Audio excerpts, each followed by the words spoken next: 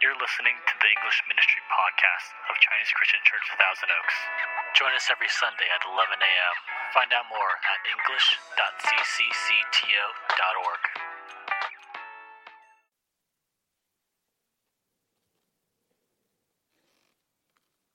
How many of you have a personal mission statement for your life? Anybody? 1, 2, 3, 4, 5. Oh, there it's coming. It's popping up. Okay, 6. All right. Everybody here should have a mission statement for your life. God wants us to be on a mission, and He wants us to know that this mission is something that's fulfilling of our lives. It's something that's going to help us to not only make a difference in the world, but see a difference made within us, that we would be different people. Now, mission statements are really popular today. So pretty much you go to any of the large chains, you go to any of the different places in the world, and you'll find that these large, successful companies have a mission statement. Now, mission statement has 3 elements to it, and you see them up there on the screen. The first is it identifies the product or the service that it provides. Secondly, it decides who is going to take those products and services, who are going to be its benefactors. Now, in a business, we would call that who are going to be our customers. Okay, but these are the people that you're trying to reach with your product and your service. And then thirdly, you decide your geographical region. You decide where you want that to be. Some people want to be nearby, and some people want to be all around the world. So like McDonald's, their mission statement is to be all around the world. But In-N-Out, their mission statement is predominantly on the west side of the United States. And we all know that In-N-Out has better burgers, right? So God wants us to have a distinct mission for our lives. He wants us to be able to be on a mission. So today, I want to help you to be able to begin to develop your own mission statement for life based upon Paul's mission for his life. And we're going to look at that in just a moment. But if we think about the products that we have, then the question would be, if we would personally ask ourselves, what are the products of my life? Now, what are the products of my life? In other words, what is it about me that I have to share with the world? Secondly, I want to decide who is going to be touched by these products. Who are the people who are going to benefit from what I have to give to the world? And then thirdly, how far-reaching is my life? How far-reaching is my life going to be? Is it going to just be about me? Or am I going to reach out to other people and be able to help them so that my products will bless them? How far-reaching is it? How long is it going to last? When I die, will anything continue after I'm gone? Because I've been here. Because my product is continuing to produce fruit. So we want to look at the Apostle Paul. And if you've been reading the story, chapter 29 is the longest story in the story. Okay? It's the longest story in the story. So I broke it up in half. So if you did try to read it and you only got halfway through, good news. You read the first part, and that's what we're going to talk about today. And then if you read the second part from where Paul's mission trip goes on into Corinth, we're going up to his mission trip to Corinth today, then you'll see the rest of Paul's mission next week as Pastor Peter brings the message to us. But this week we want to look at Paul's mission, and his first mission trip was all around the Holy Land. He went north on the land, he went up through Turkey, and then he went across over to see that big arrow. Okay, this is his second mission trip. On his second mission trip, he went to the city called Thessalonica. So Thessalonica is actually still a city today. It's in the northern part of Greece. You can see it circled up there. And it's a city, when Paul went to it, it was a city of about 200,000 people. It's about twice the size of Thousand Oaks. And so it was a bustling city. It had all different types of people. It had people who had Jews who would go into their synagogues. It had the Greeks who worshiped their many gods. They had idol worship there. And so Paul was helping them to see something very different with his mission. He wanted them to see that God was real and alive, and that they could have a dynamic relationship with God. So our mission as a Christian, our mission as a believer, begins with a relationship with God. If you would open up your Bibles with me, please, turn to 1 Thessalonians. 1 Thessalonians. 1 Thessalonians is one of two letters that Paul wrote to the church at Thessalonica. And theologians and scholars believe that it was one of the earliest letters Paul ever wrote, and possibly this was the first epistle that Paul ever wrote to any of the churches. And therefore, if we look at it and think about it as the first letter Paul wrote, we'll be able to get a really good look at what was really important to Paul, because he was talking about it primarily at the very beginning to the first church. And his heart was really dynamically changed by God, and now he wants that same thing to happen to the people.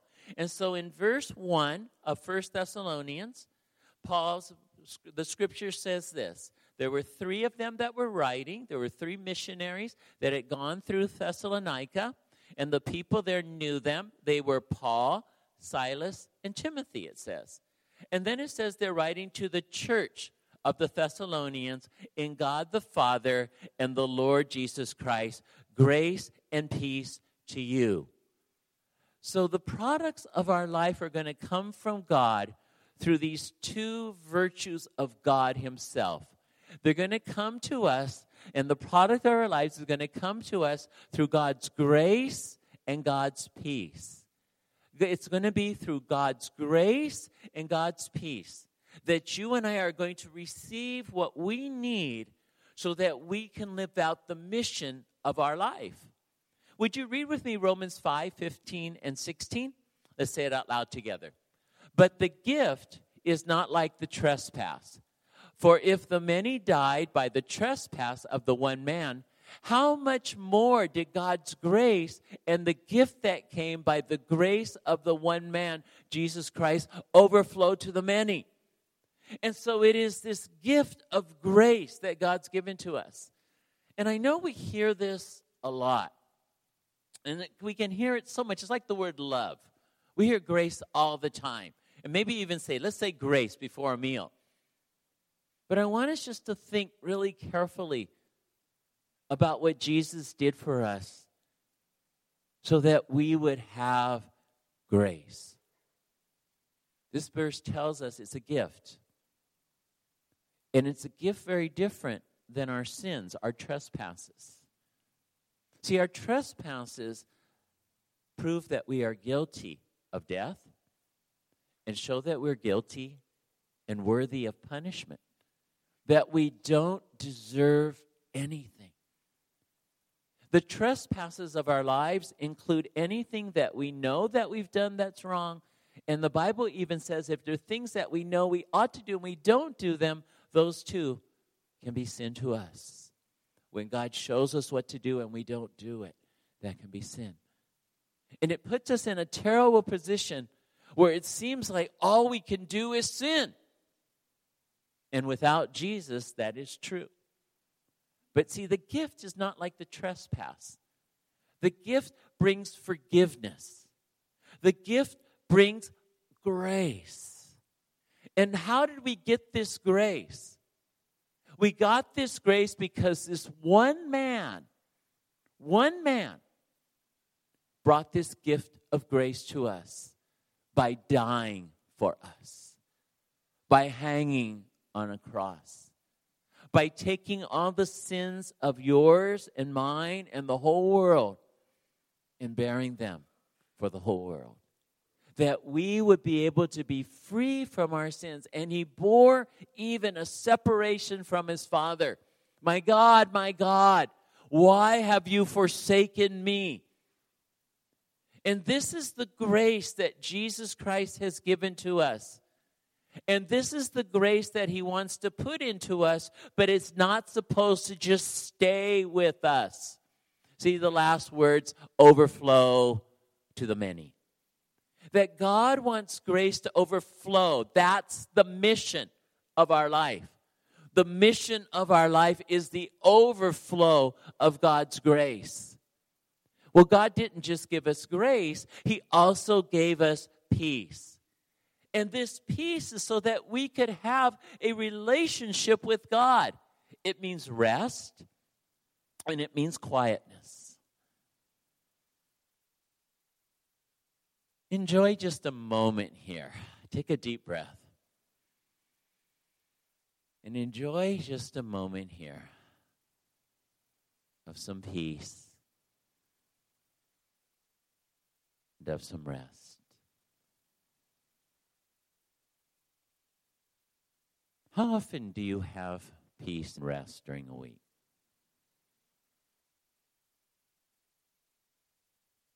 We live such crazy, crazy lives. We are so busy that we are just using our lungs just to be able to barely breathe and get through the day. But God wants us to fill up the fullness of our lives with His grace, so that then we can exhale and experience a genuine peace. And He wants this peace to come upon us all the time. Read with me, John 16:33. These are Jesus' words. Let's begin. I have told you these things so that in me you may have peace. In this world you will have trouble, but take heart, I have overcome the world. Anybody here have trouble? Probably all of us, right? We all have trouble, but we can all have peace. And where do we find that peace? 2 words up there. In me. In Jesus.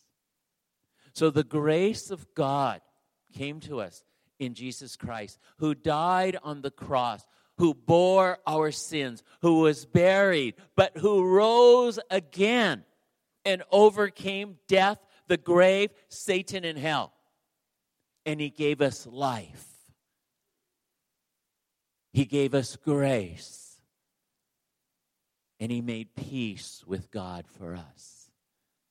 That we don't have to be afraid of God that He would ever hurt us, as we will see later. There's no wrath for the Christian. But God has given to us His peace. He has given to us His grace. And He's given it to the church. As we saw there in 1 Thessalonians chapter 1. To the church at Thessalonica. Church is the word ecclesia. And it means called out ones. Now, when I was a kid and growing up, and there were pockets of cliques of people who would try to form little clubs, or we might even call them benevolent gangs, around school, that they enjoyed being together. But if you did cross them in a way that they didn't like for example, if I walked by and they didn't like me and I did something wrong, somebody in the group would say, "Lo, I'm calling you out." And that would be really scary, because basically what they were saying is, put up your dukes, we're going to fight. You upset me, you ticked me off, and now I'm calling you out. So you never want to be called out that way. But God calls us out in a different way. He calls us out for good. He calls us out to be in. He calls us out to be in Himself and in Christ, so that we can have a fullness of life in the church, the called out ones, not the called out one. See, we are a church. It means that we are the people of God. We are the church, not the building. And we are the church when we are together. And so God has given to us together, everybody. So if there's anybody here you don't like, God still gave him His grace. So shouldn't we also give grace to them? I mean, God even gave grace to an idiot like me. I just think of all the things I do wrong all the time. And God still gives grace to me. God gives grace to all of His children. And in the church, that grace is to lead to peace. And then that grace and that peace is going to produce fruit. It's going to produce actions. It's going to produce the products of our lives that we have to give to others. And so we want to see what these products are. Let's look at verses 2 through 3, 1 Thessalonians chapter 1. I'll read it and you can follow along in your Bibles. Verse 2. We always thank God for you, for all of you, mentioning you in our prayers. We continually remember before our God and Father your work produced by faith, your labor prompted by love, and your endurance inspired by hope in our Lord Jesus Christ. See, we're called out to be in the Lord Jesus Christ. And when we are called out as God's people and we are in Jesus Christ, we see that there are three products that are going to happen. There's going to be work, there's going to be love and labor, and there's going to be endurance. There's going to be work, labor, and endurance. And the work is going to be a product of our faith. The work is going to be a product of our faith. See, our faith isn't just what we believe. Our faith is also what God will do with our lives. Our mission is to live a life of faith. But that's not just believing in my head. It's believing with my whole body. John 6:27 through 29 says this. And these again are Jesus' words. Do not work for food that spoils, but for food that endures to eternal life, which the Son of Man will give you. On him, God the Father has placed his seal of approval. Then they asked him, what must we do to do the works God requires? Good question. What must we do, Jesus, to do the works God requires? And Jesus answered, there's only one work you have to do. And the work, singular, of God is this, to believe in the one he has sent. To believe. God wants us to believe. That's the part of our faith that begins. But believing also has another product that's part of it. And then that also is found in 1 Thessalonians, but it's in 1 Thessalonians chapter 2, verse 13. And there it says, and we also thank God continually because when you receive the word of God, which you heard from us, you accepted it, not as the word of men, but as it actually is the word of God, which is at work in you who believe. So you see, belief isn't just something that's in our head. Belief isn't just something that's in our heart. Belief isn't just something that we said because we said a prayer to Jesus and asked him into our life, and now we just go do whatever we want, and when we die, we go to heaven. That's not God's plan. And that ought not be our plan either. See, God's plan, we see in these two verses together, is that Jesus wants us to believe, and that is part of the work that begins a work of the Word of God in our life. If we want to begin to understand God's mission for our life, we have to be in the Word of God, as it says in 1 Thessalonians chapter 2, verse 13. The Word of God, which is at work in you. Awana, approved workmen are not ashamed. Approved workmen are not ashamed. Because of the word of God working itself in our lives. And so the work of faith begins with belief, and it goes then into the word of God.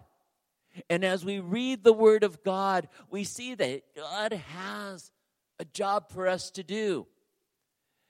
God has a job for us, as Paul had said, that we would labor prompted by our love. We would have labor prompted by our effort. This word labor means weariness, sweat, or even fatigue. It is love in action.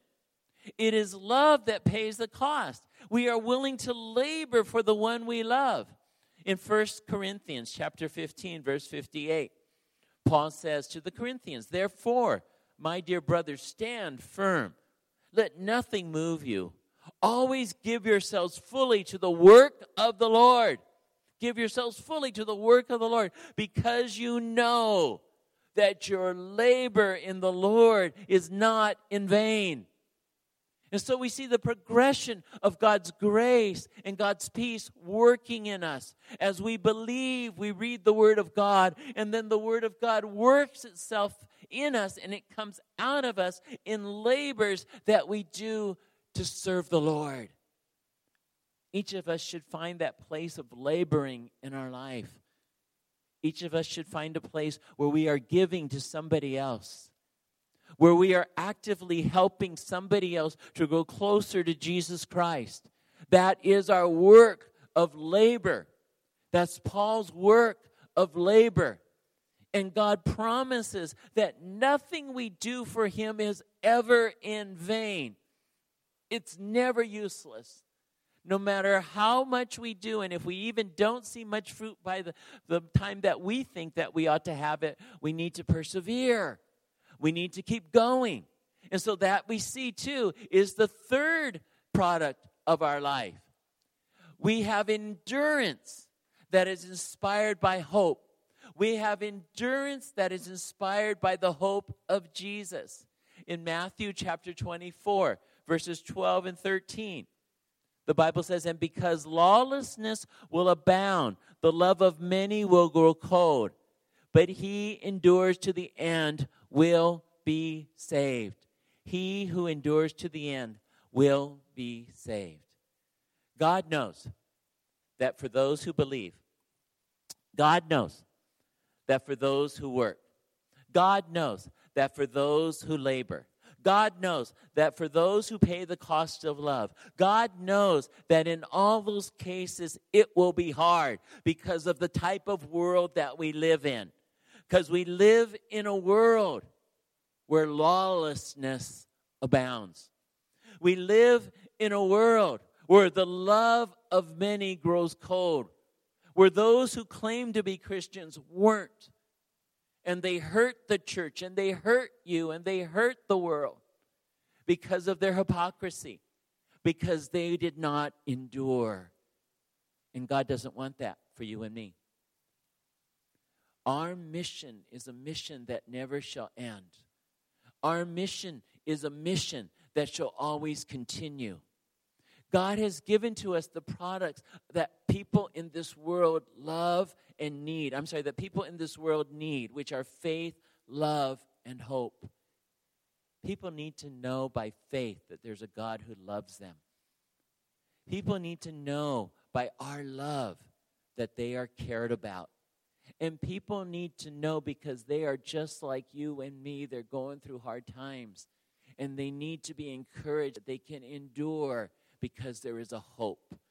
There is a great hope that God will reward us, and God will take what we've given to him, and he'll make a difference in the world for it, and a difference in our life for it.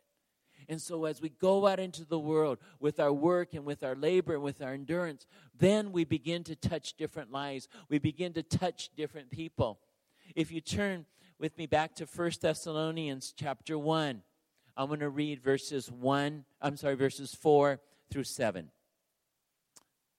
"For we know, brothers, loved by God, that he has chosen you, because our gospel came to you not simply with words, but also with power, with the Holy Spirit, and with deep conviction. You know how we lived among you for your sake. You became imitators of us and of the Lord in spite of severe suffering. You welcomed the message with the joy given by the Holy Spirit. And so you became a model to all the believers in Macedonia and Achaia." These people were chosen. It says in verse 4, "And you were chosen by God." God himself has called you out. He's chosen you. Jesus says that the reason that we are chosen, John chapter 15, verse 16, "You did not choose me, but I chose you and appointed you to go and bear fruit that will last." God wants our lives to bear a fruit that will last. He's given to us the power of His Holy Spirit, Himself within us. He's given to us His Word to give us direction, guidance, and comfort. He is leading us so that we can continue to keep touching other people's lives. Who are the people that are being touched by all of these gifts that God has given to these Thessalonian believers? They are other people in their own city, and they are other people all around them. If we went back to the map, and I won't go there, but if we went back to the map, we see Thessalonica at the top of Greece. And above Greece, we have Macedonia. And so the love of Christ not only was in the city of Thessalonica, it went beyond the city. It would be like us saying, my love here in Thousand Oaks went all the way up and all the way out to San Francisco. It left here and it went north. But then also it says that it went to Achaia. And Achaia is far down to the southern part of Greece. So their love didn't just stay in Thessalonica. It went all the way down to Achaia. That's like us saying it went down to Central America. It went all the way down. It didn't just stay in Thousand Oaks. It went north to San Francisco, and it went south all the way to Panama. That God wants us to know that His love for us is something that flows out of us and continues to bless other people. It touches the lives of those that we know. It touches the lives of those that God sends us to. And so our product is to be given to the world. They are the benefactors of what God has given to us. And we are to touch them and care for them with God's love. But will it be easy? No. God says to the Thessalonians that He is using you in spite of severe suffering. In spite of severe suffering. The word suffering comes from a word meaning to press on grapes, as they do in winemaking. And so this is a picture of how they would press grapes in the days of Jesus. They would put it in a great big hole in the ground, and then people would stand on it. And the juice would either go to the bottom and flow out into a vat, where it would be stored, or even on the sides, it would flow out like a reservoir. And then they would save it, and then they would allow it to ferment. And the grapes were crushed, and the grapes were pressed. And this is a picture of what God does in a believer's life to get the juice out.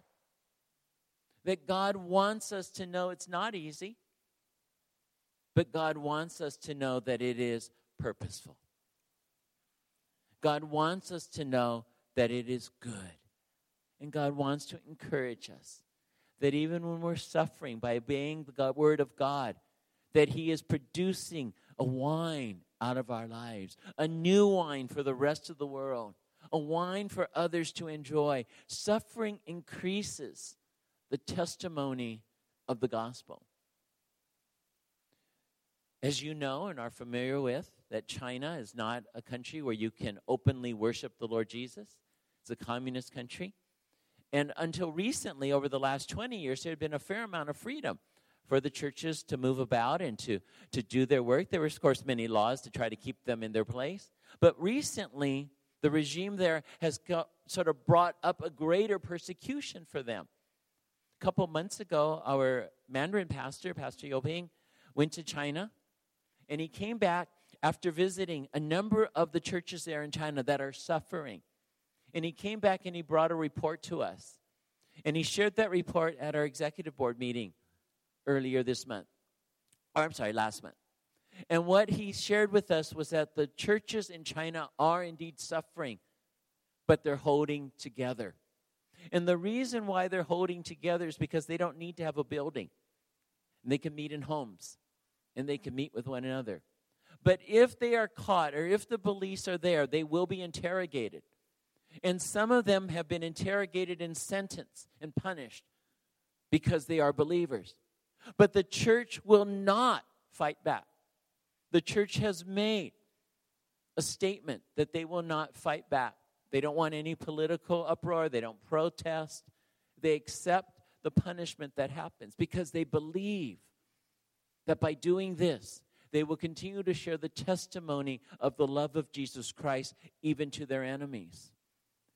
The churches are being monitored. The churches are being forced to put cameras inside so that the government can watch them. The churches are being forced to put up the Chinese flag inside their churches. They're being forced to do what the government wants, and the church won't give in. They'd rather stop meeting in that place than do what the government says, but they won't fight back. But they continue to share their love. They continue to share their hope. Pastor Yoping shared this with us. He said these Chinese house churches believe that the growth of the churches since 1949 is the work of the Holy Spirit, who moves them to willingly suffer for the Lord and incessantly preach the gospel. Are you willing to suffer for the gospel? Are you willing to suffer for Jesus? To go out of your way to serve him? God wants us to know that this is his purpose for our life. This is our mission. It wasn't just Paul's mission. It's not just the pastor's mission. It's not just the elders' missions. It's not just the deacons' missions. It's our mission. And we can serve. We can serve in many different ways in the life of this church. But we can also serve in the world by being a witness to other people and sharing the gospel. The Chinese church also says this, that the purpose of the church is to preach the gospel, to build disciples, to usher in the early return of Christ, rather than to build a better state on earth.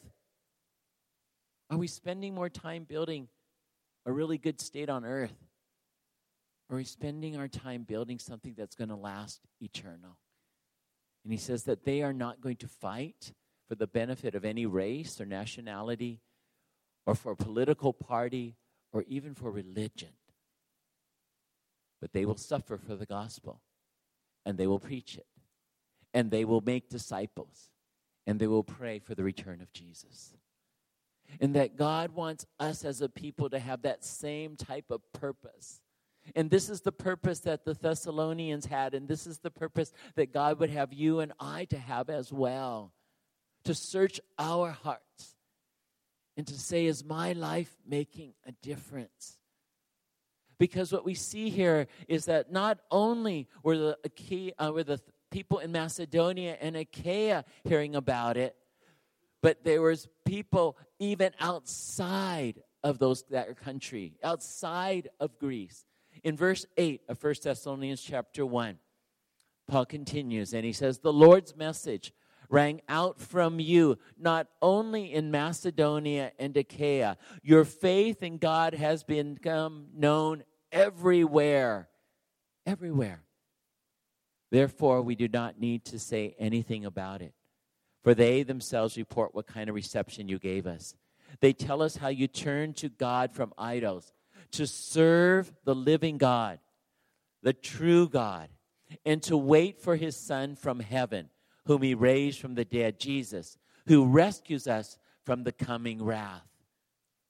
God wants us to have a life that is far-reaching. For these Thessalonians, it was in the city of Thessalonica. It was in the country portion of Macedonia and of Achaia, but also in the rest of the known world. Their faith was ringing out. Ringing out means like a trumpet call. It's to sound out loudly. That's the type of witness that they had. A trumpet call that would go out through the world. And what Paul is saying is that these believers had a longing for Jesus. They had a longing for God. Do we long for Jesus? Do I long for Jesus? God wants me to make a difference. God wants you to make a difference. Did you know that 70 to 80% of all believers are led to the Lord by a personal friend or family member? 70 to 80% of all believers are led to the Lord by a friend or a family member. It is through a personal witness. It is by words and it is by actions. That God would have us to use our words and our actions, as we see here, as that's what happened with those in Thessalonica. That they were talking about their religion. They were talking about their faith in God. They were talking about their relationship with the living God.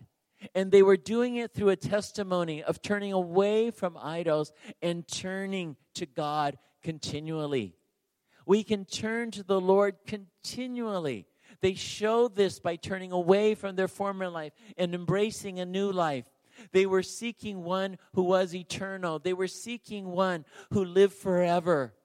They were seeking that the meaning of their life would go beyond just a point and a time to eternity. When we look at the line of eternity, if we could have one here, we would see that that line goes on forever and ever and ever. And our life right now is just like one little dot on that line. But our lives are going to go on forever. And what God wants is what Paul had. And what Paul had is what the Thessalonians had, because they followed his example. They imitated him. And they lived for something beyond themselves. Are we living for something beyond ourselves? Are we living for something that will go beyond this world? Are we living and showing the world how to have a real hope that doesn't just go until you die, but goes on after you die? It goes on because we have a hope of heaven.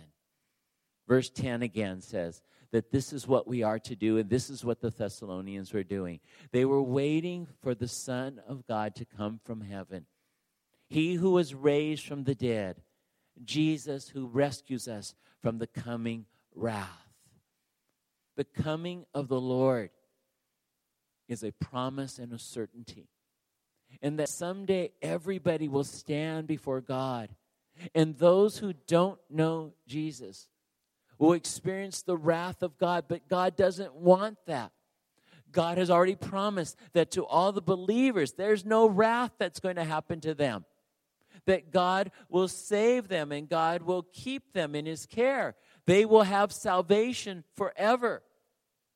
But it is us that God wants to use to share His love to others, that they don't experience the wrath, the penalty for their sin. Now, God's wrath is not like your wrath. Like when I'm wrathful, I'm out of control. When I'm wrathful, I'm sin. God's wrath is not like that. God's wrath is without any imperfection. It's perfect.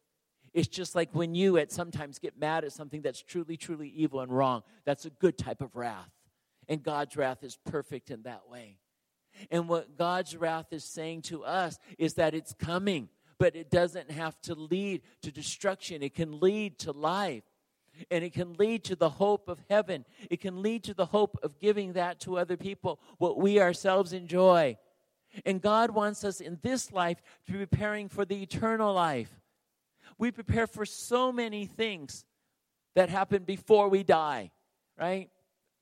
Finals are coming up, so you're preparing for the tests. Papers are due, so you're working on the papers. You're preparing yourself for these. Some of us are working with clients and we have to give presentations. We work hard so that we give and we prepare the best presentation. We prepare for our driving tests. We prepare for all the things in our life. Like if we want to learn how to golf better, we go and prepare by practicing. If you play an instrument, you prepare by practicing. If you want to do well in something, you practice and you practice and you practice. Because we want to prepare for things that we think are really important in this world, and they're important to us right now. But if heaven is important to us, if eternity is important to us, that God is telling us here, I want you to prepare for standing before me. I want you to prepare for meeting me. The poet Browning said this in a poem. He said, a man's reach should be shorter. A man's grasp should be shorter than his reach. His reach shall go beyond his grasp. His reach should go beyond his grasp. In other words, we should reach beyond what we already have. We should reach beyond that which is before us. We should reach beyond what's in this world for that which is eternal. We should reach so that we would be able to go out into this world and be a people that God would say, you have fulfilled your mission. Well done, good and faithful servant. And so I want to encourage you again that you think about, what is your mission in life? What is the product going to be of your life?